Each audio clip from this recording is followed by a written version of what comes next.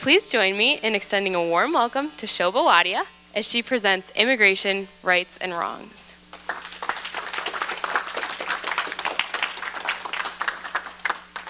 Good afternoon. I would like to first thank Melissa Beatty Moss, I hope I'm saying that right, for inviting me to be part of the Dynamic Research Unplugged series, and to all of you for participating in today's discussion. It is an honor. To lay a brief foundation for the topic of today's lecture, let me start off with a few potentially dry facts. The primary source for immigration law is the Immigration and Nationality Act, or the INA. It's a book that's been compared second in complication to the U.S. tax code. Congress passed the INA in 1952, and since that time, the INA has been amended or changed over the years. Notably, the most controversial changes to the INA have happened during politically volatile moments in U.S. history. For example, the Oklahoma City bombing, the World Trade Center bombing, the attacks following September 11th, 2001. During these moments, or rather their aftermaths, immigrants have became a target of public fears. And from that, laws to limit their position in the U.S. were enacted. In this way, the laws of immigration cannot be divorced from the politics that drive their creation. In addition to Congress, the executive branch plays a significant and sometimes less understood role in making immigration law and policy. Meanwhile, the judicial branch is largely immune from serving as a check because of a long-standing and complicated concept known as plenary power, which in a nutshell interprets the Constitution to grant the political branches, the legislative branch and executive branch, power and authority over immigration matters. For those seeking permanent legal status in the U.S., the laws restrict green cards to certain categories of people. Those coming here based on employment or a relationship with a U.S. employer, those seeking to be here based on a family relationship, those seeking protection from harm or torture in their homelands, also known as refugees in the immigration law.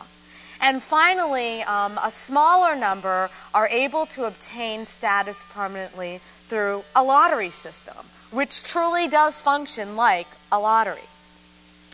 Now, these categories are highly restrictive, in particular the employment and in family-based categories, because of numerical quotas that are in place per the INA. So if we think about college admissions here at Penn State, imagine there being a cap on the number of students that would allowed to be in. There's a cap like that on the number of family and employment-based visas allotted per year. And there are severe backlogs in the immigration system. For family members, for example, people who are legally eligible to immigrate to the United States are waiting months, years, and sometimes decades to reunite with a family member. Under the employment category, for essential skilled workers in particular, these might include construction workers, those working in landscaping, hotel workers. There's a cap of 5,000 green cards a year for such workers. As for the refugee category, protection may be granted for certain people who can prove a well-founded fear of persecution, but the burden of proof is high, and the screening process is rigorous. An immigrant does not qualify as a refugee because of poverty or difficult economic conditions in his or her home country. These points are significant as we think about both the unauthorized population in the United States, which by recent estimates are about 11 million, and the question of why can't they just get in line? The reality is that there are very few ways or lines for the majority of unauthorized migrants to come to the U.S. legally. So who is this unauthorized immigrant population? Nationwide, they comprise of about 5.1% of the workforce. And in critical sectors like agriculture and construction, they make up 25% of the workforce. Nationwide, there are approximately 4 million U.S. citizen children with at least one unauthorized parent. A brief note about the agencies who administer immigration. The Department of Justice houses the immigration court system that's housed in a hub called the Executive Office for Immigration Review. This is a fiat of regulation, meaning that the immigration court system does not have the stature of a statute. The judges are not Article I judges with the kind of judicial independence that you might ordinarily think of when you hear the word judge. Meanwhile, the Department of Homeland Security plays a significant role when it comes to immigration enforcement and services.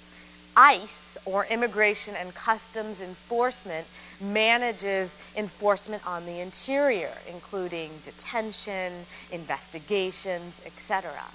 CBP, or Customs Border Protection, handles enforcement at the border.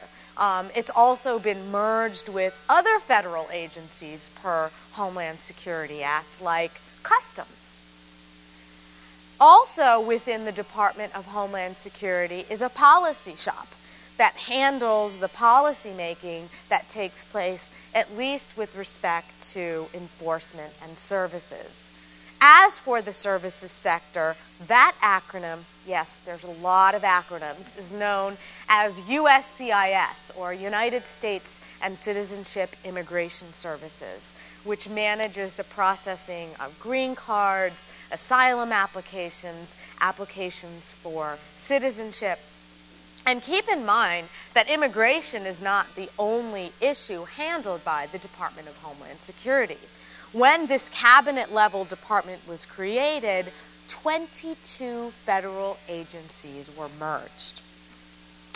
With this backdrop, let's fast forward to the past 6 months, during which the news headlines and blogs have documented a dark chapter in immigration politics that feature stories on birthright citizenship, all things Arizona, detention, and journalists who are hungry to write the obituary on comprehensive immigration reform.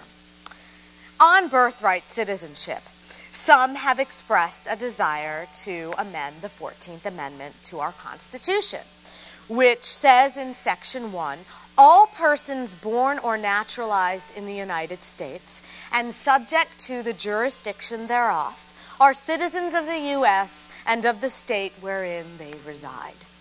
Proponents of this change want to discourage undocumented mothers from crossing our borders to give birth to children who have been derogatorily referred to as anchor babies, who by law today are U.S. citizens.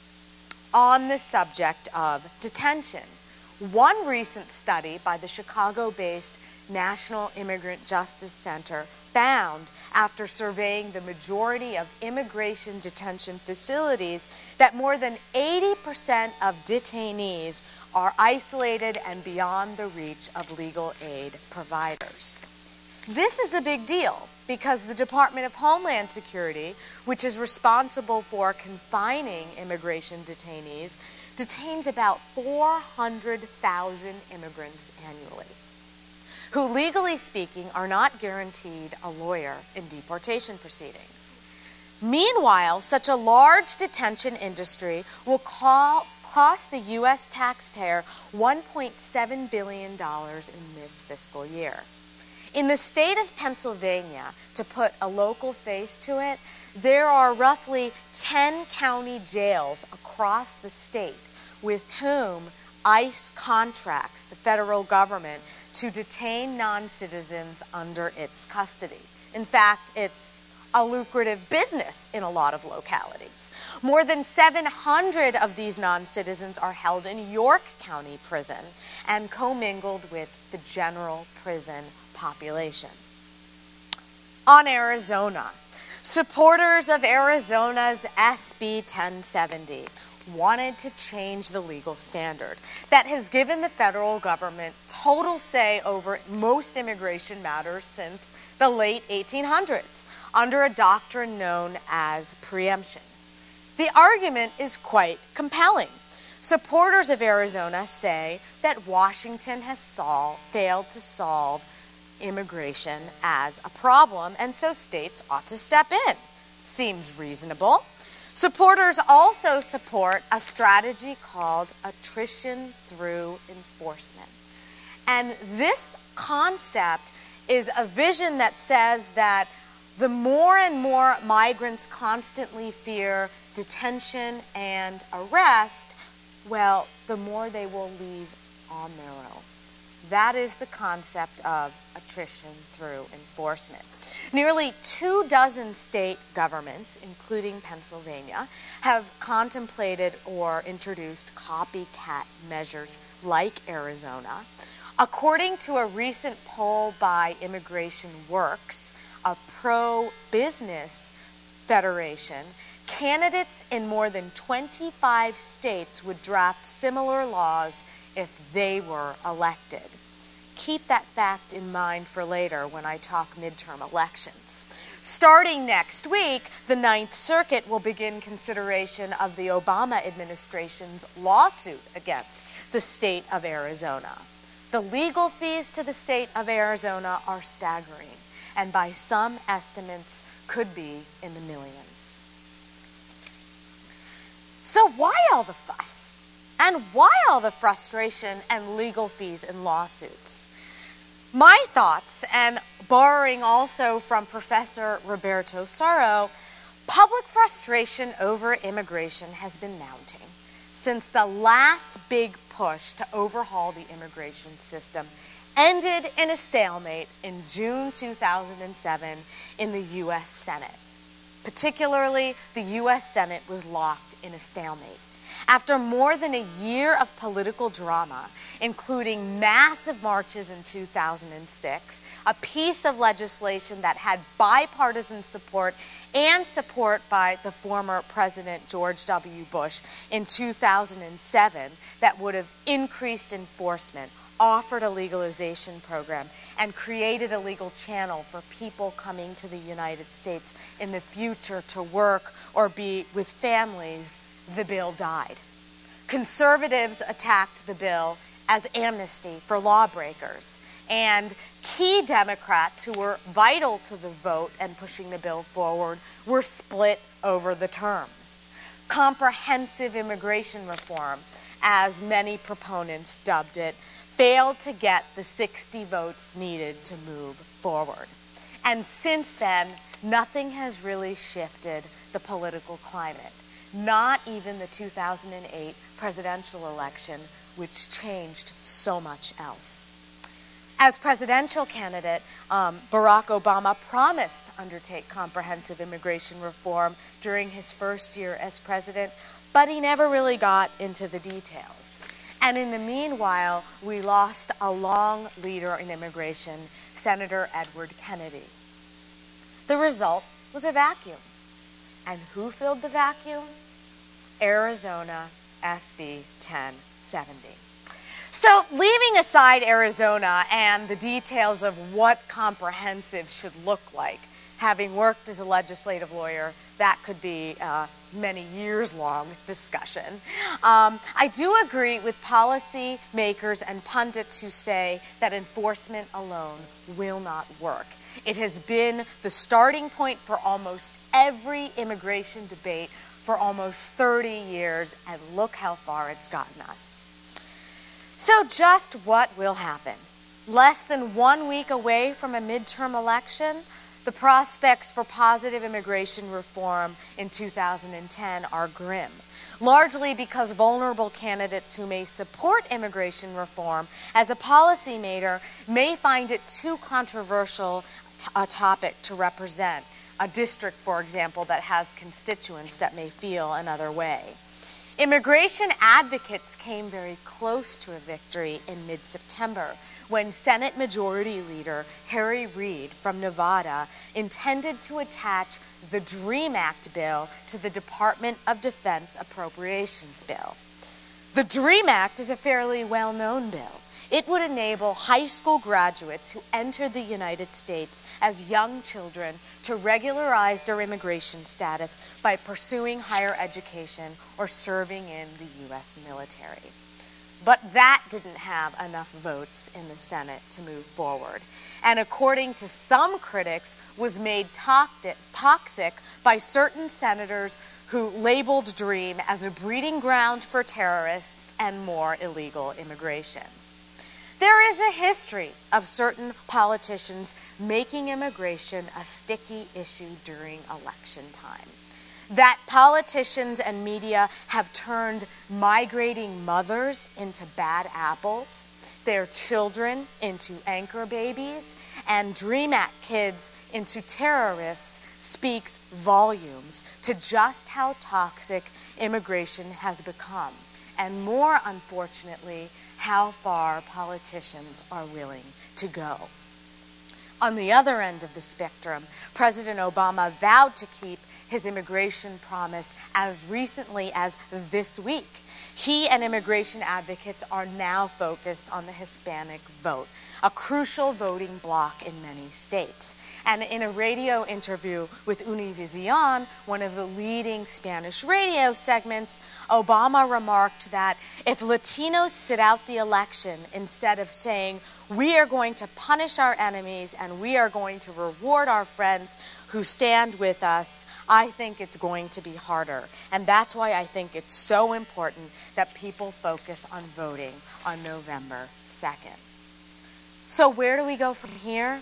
There are legal and policy fixes to immigration, which in my view would go a long way in fixing what many call a broken immigration system. I will not have time to go into the details today, but they include updating the family and employment-based quotas, creating a legal channel for newcomers coming in the future and those who may currently reside unauthorized after they go through a rigorous registration process, pay taxes, and show they are here for the reasons that a piece of legislation may intend. Removing obstacles that prevent genuine refugees from gaining protection in the U.S. in the way that international laws onto which Congress has signed were intended. Restoring discretion in the administrative decision-making process, particularly on immigration courts, so that immigration judges actually have the authority to pardon or relieve individuals, including green card holders, who have compelling circumstances like employment, U.S. citizen children, family members, and other strong equities. Rethinking who the U.S. government should pay and detain, and considering alternatives borrowing perhaps from the criminal justice model. And reforming the immigration court system so that judges are treated like judges, and so that courtrooms actually operate like courtrooms, as opposed to what the nation dubbed last week as lawless courts. But even with the best policy solutions, there is a crucial need to shift the public discourse on immigration and will by the policymakers authorized to reform our laws. And for those of you who are still scratching your heads about why a law professor might have talked equally or more about immigration politics than about the law, it is intended to express my belief that achieving change and even being an effective immigration advocate through the law requires an explicit investment in understanding the language of law and the language of politics. This, in fact, is the premise from which Penn State Law's Center for Immigrants' Rights operate. And finally, if I may put my civic engagement hat on for a moment, no matter what side of the debate you may fall in, here are a few things you can do. Vote next week, most certainly. Maybe learn more about the issue, and there are a number of websites that do have anything from the social science-based research to the short and snappy bill at a glance on the issue. Consider the campaign Reform Immigration for America, which is one-stop shopping, if you will, at least for immigration advocates who are looking at changes comprehensively. And finally, for those who want to stay local, attend a colloquium that the Center for Immigrants' Rights is having in early November to mark the 30th anniversary of the Refugee Act, at which key refugee experts and scholars from around the country will be discussing how refugee law has evolved in the U.S. and what some of the changes might be moving forward. And we've put some of these cards on the table in the front, so you can pick that up if you want to attend. So with that, I'm going to close, and thank you for your generous time. So we're going to move into the questions now, and I'm sure you've got some in mind. And Chris is on this side of the room, and I'll field questions over here. So just raise your hand. Oh, right up here. Yeah. Okay. Students from abroad and green cards and quotas.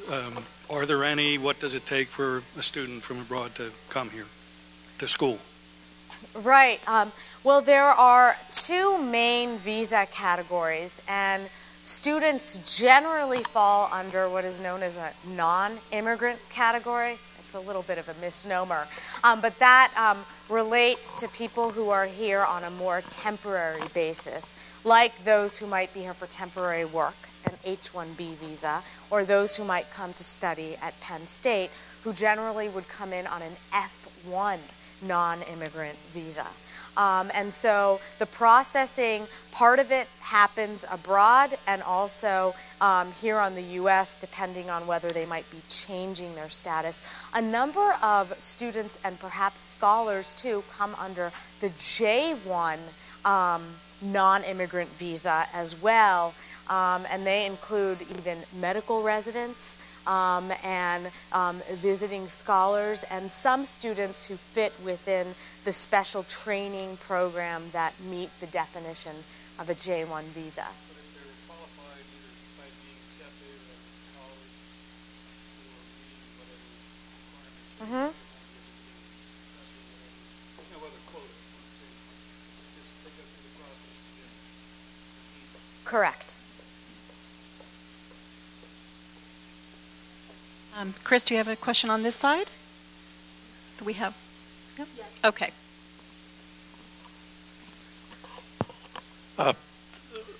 Talk about political asylum, and I understand that can be revoked at any time. A good question. Well, political asylum, it's a layered area of law. It is possible under the law for asylum status, which is someone who's been granted asylum in the U.S. is known as an asylee, to be terminated. Similarly, there are less permanent forms of what we might call refugee-related protection, like withholding of removal or protection under the UN Convention Against Torture, which people tend to lump together with political asylum because it's a refugee-related form of relief. Those forms of relief are actually even more vulnerable because someone who's been granted withholding of removal, for example, based on persecution, can be removed to a third country. Similarly, someone who's been granted relief under the Convention Against Torture can have their status terminated and in some cases be detained. So it is technically possible to have refugee-related protection removed, and the process includes less due process. The less you get, the lesser form of relief you are granted. We have a question right here. Are there some research questions that are being addressed that could, in an ideal world, help to shape policy decisions? Absolutely. One scholar's theory who I adopt, who's now currently at the EEOC, but prior to that ran a federal legislation clinic at Georgetown Law Center, produced a theory called the 6 Circles of Theory and Legislative Lawyering. And she was instrumental in the passage of the Americans with Disabilities Act. There's a connection here. And in talking about the movement for passing the ADA, she talked about the very important and specialized roles that were needed to move forward with change. Chris, how about your side of the room? Then you do? Okay. Well, in the waves of immigration in the last century, people came to work. All over Europe, there were jobs, there were mills, there were factories, there were mines, dirty, nasty work, which a lot of Mexican immigrants, I guess, do now. I read that there are no jobs in California, or they've really cut back on the jobs in California because of all the bankruptcies, and nobody's doing their lawns, and nobody's doing work, that people are actually not coming from Mexico because when they get here, they stand around and there's no work. I've even seen estimates that we're going to see 20 to 30% unemployment in America for the citizens that are here. If there's no work, why are we trying to work to bring more people here? Or should it be tied to the fact that there are jobs? I really appreciate that question, and that actually gets to some good research as well that shows that people come when jobs are here. And so in my view, the best comprehensive piece of legislation would have a market-driven legal channel that wasn't necessarily the same number every time, but went up when there was more demand for jobs and went down or not at all or at a freeze when the demand was low. So the data does show that when there are fewer jobs, fewer people come.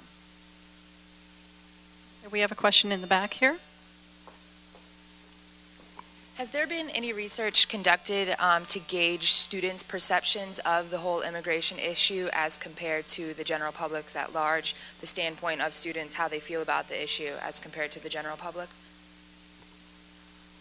That's a really good question. I think there's been related studies on the impact of, for example, 9/11 on the rate of international students and visiting scholars. Similarly, there is a huge, largely negative sentiment in the Muslim world when it comes to the welcoming or lack thereof nature of the U.S. In terms of any studies on how U.S.-born students or all students in the U.S., what they think about immigration, I'm not aware of any studies.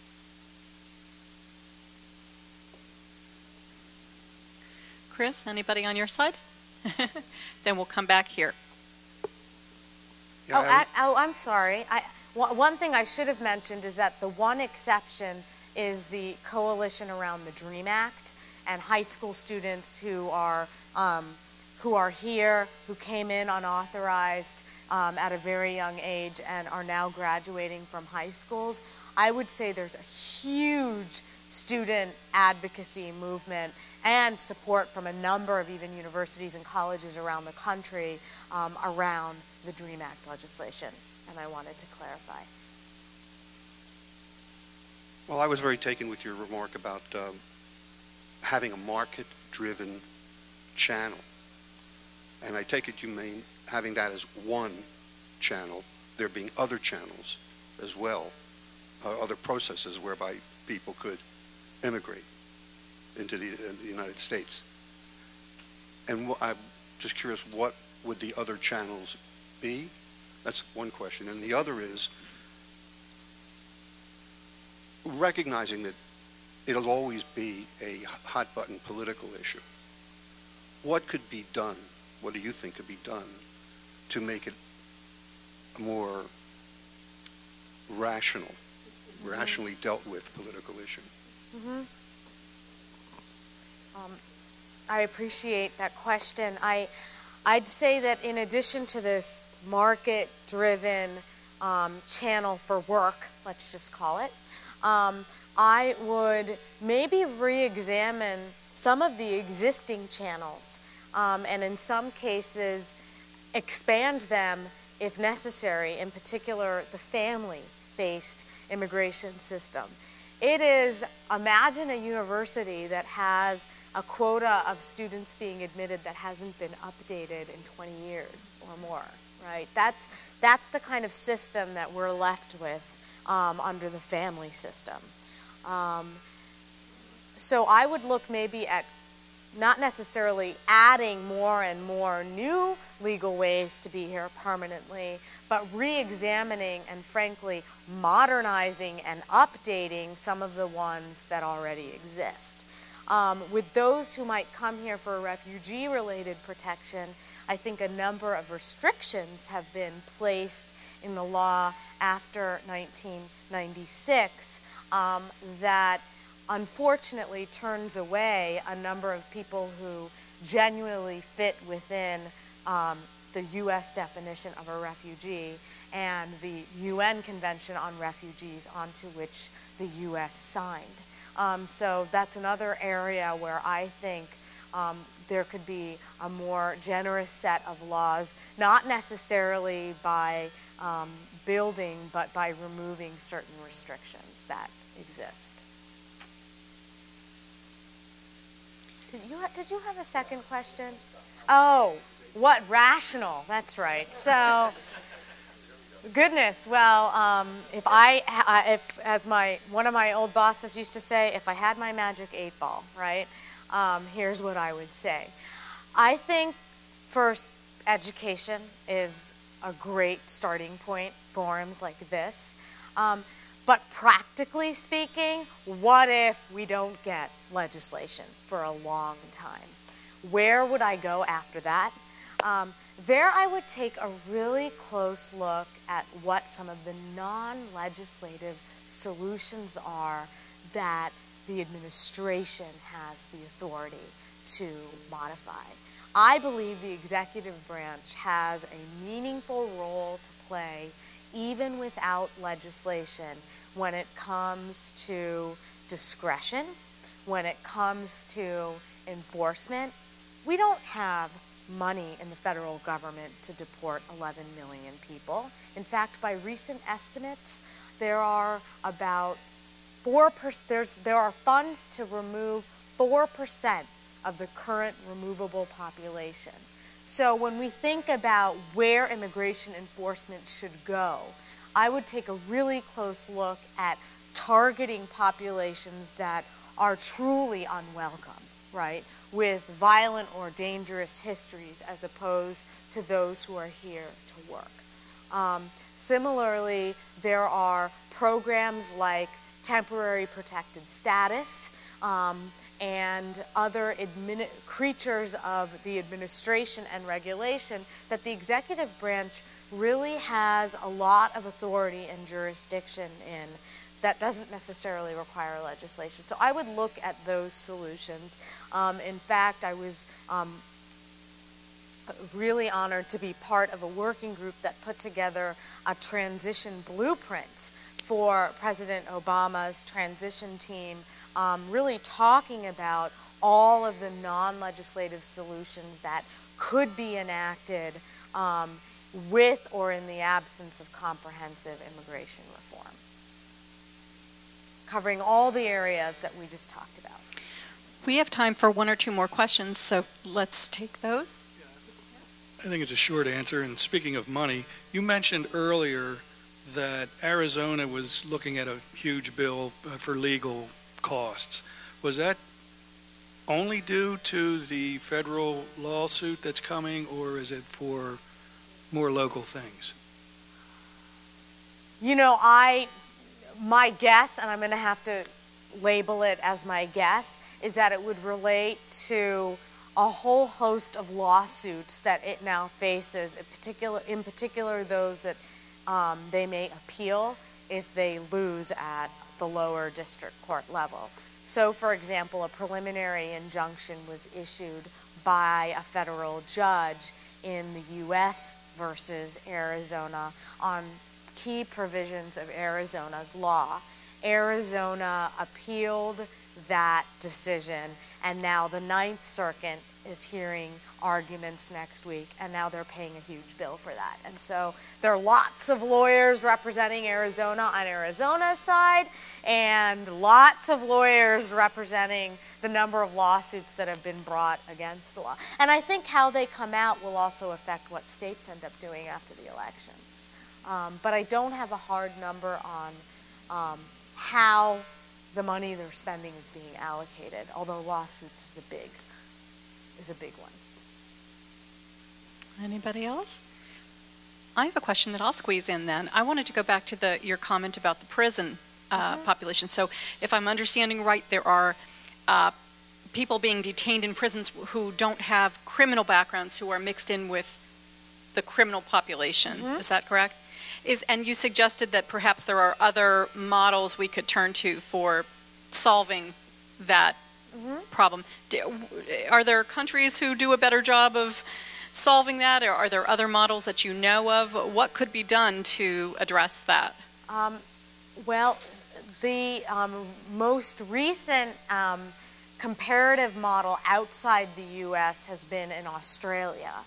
But the U.S. criminal justice model, especially when it comes to release programs, is one model from which the Department of Homeland Agency could draw. And of course, the criminal justice system is a whole other topic onto its own, right?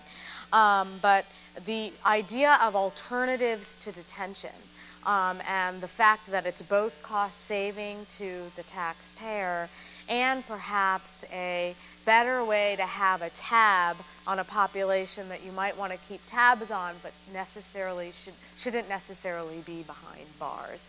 And so currently some of those alternatives include electronic bracelets and GPS-driven devices. And I'd say there are people on both sides of the debate as to whether that's a good alternative model.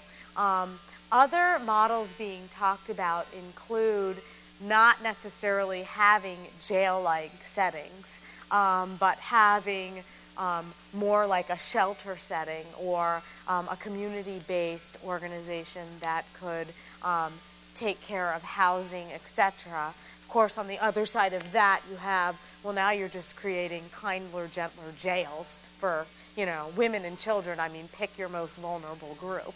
And then I'd say the broader question is, do we even need any form of detention other than maybe periodic reporting every 6 months to an agency to make sure? I mean, really the balancing act is, are you going to show up for your hearing or are you going to flee, right? I mean, those are kind of the two questions that even an agency has to ask when they're balancing out the detention questions with some of the alternatives.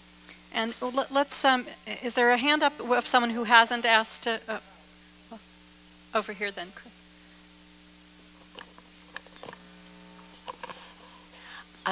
As soon as prisons become profitable, and they have become profitable, then you have lobbies, and Mexicans as well as other prisoners, American prisoners, are products to be bought and sold.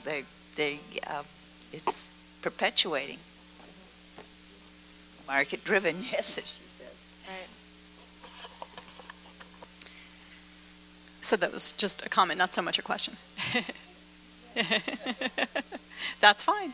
It's an industry, and it can be somewhat troubling when when it comes in the way of what's good policy, right? Okay, we have used up the hour, but please join me in thanking Shoba Wadhia for a very thought-provoking conversation, and we have a little Research Unplugged mug for you. Thank you. And I'll remind you again that Penn State Law is sponsoring the 30th anniversary of the Refugee Act Colloquium. If you're interested, this is November 12th, and there are cards on the table in the front giving you more information. That's free and open to the public then. It is. Registration's required, but it's otherwise open. So if you'd like to delve a little more deeply, and we'll also... It is. So if you haven't seen the new building yet, this is your opportunity. Good opportunity to delve in.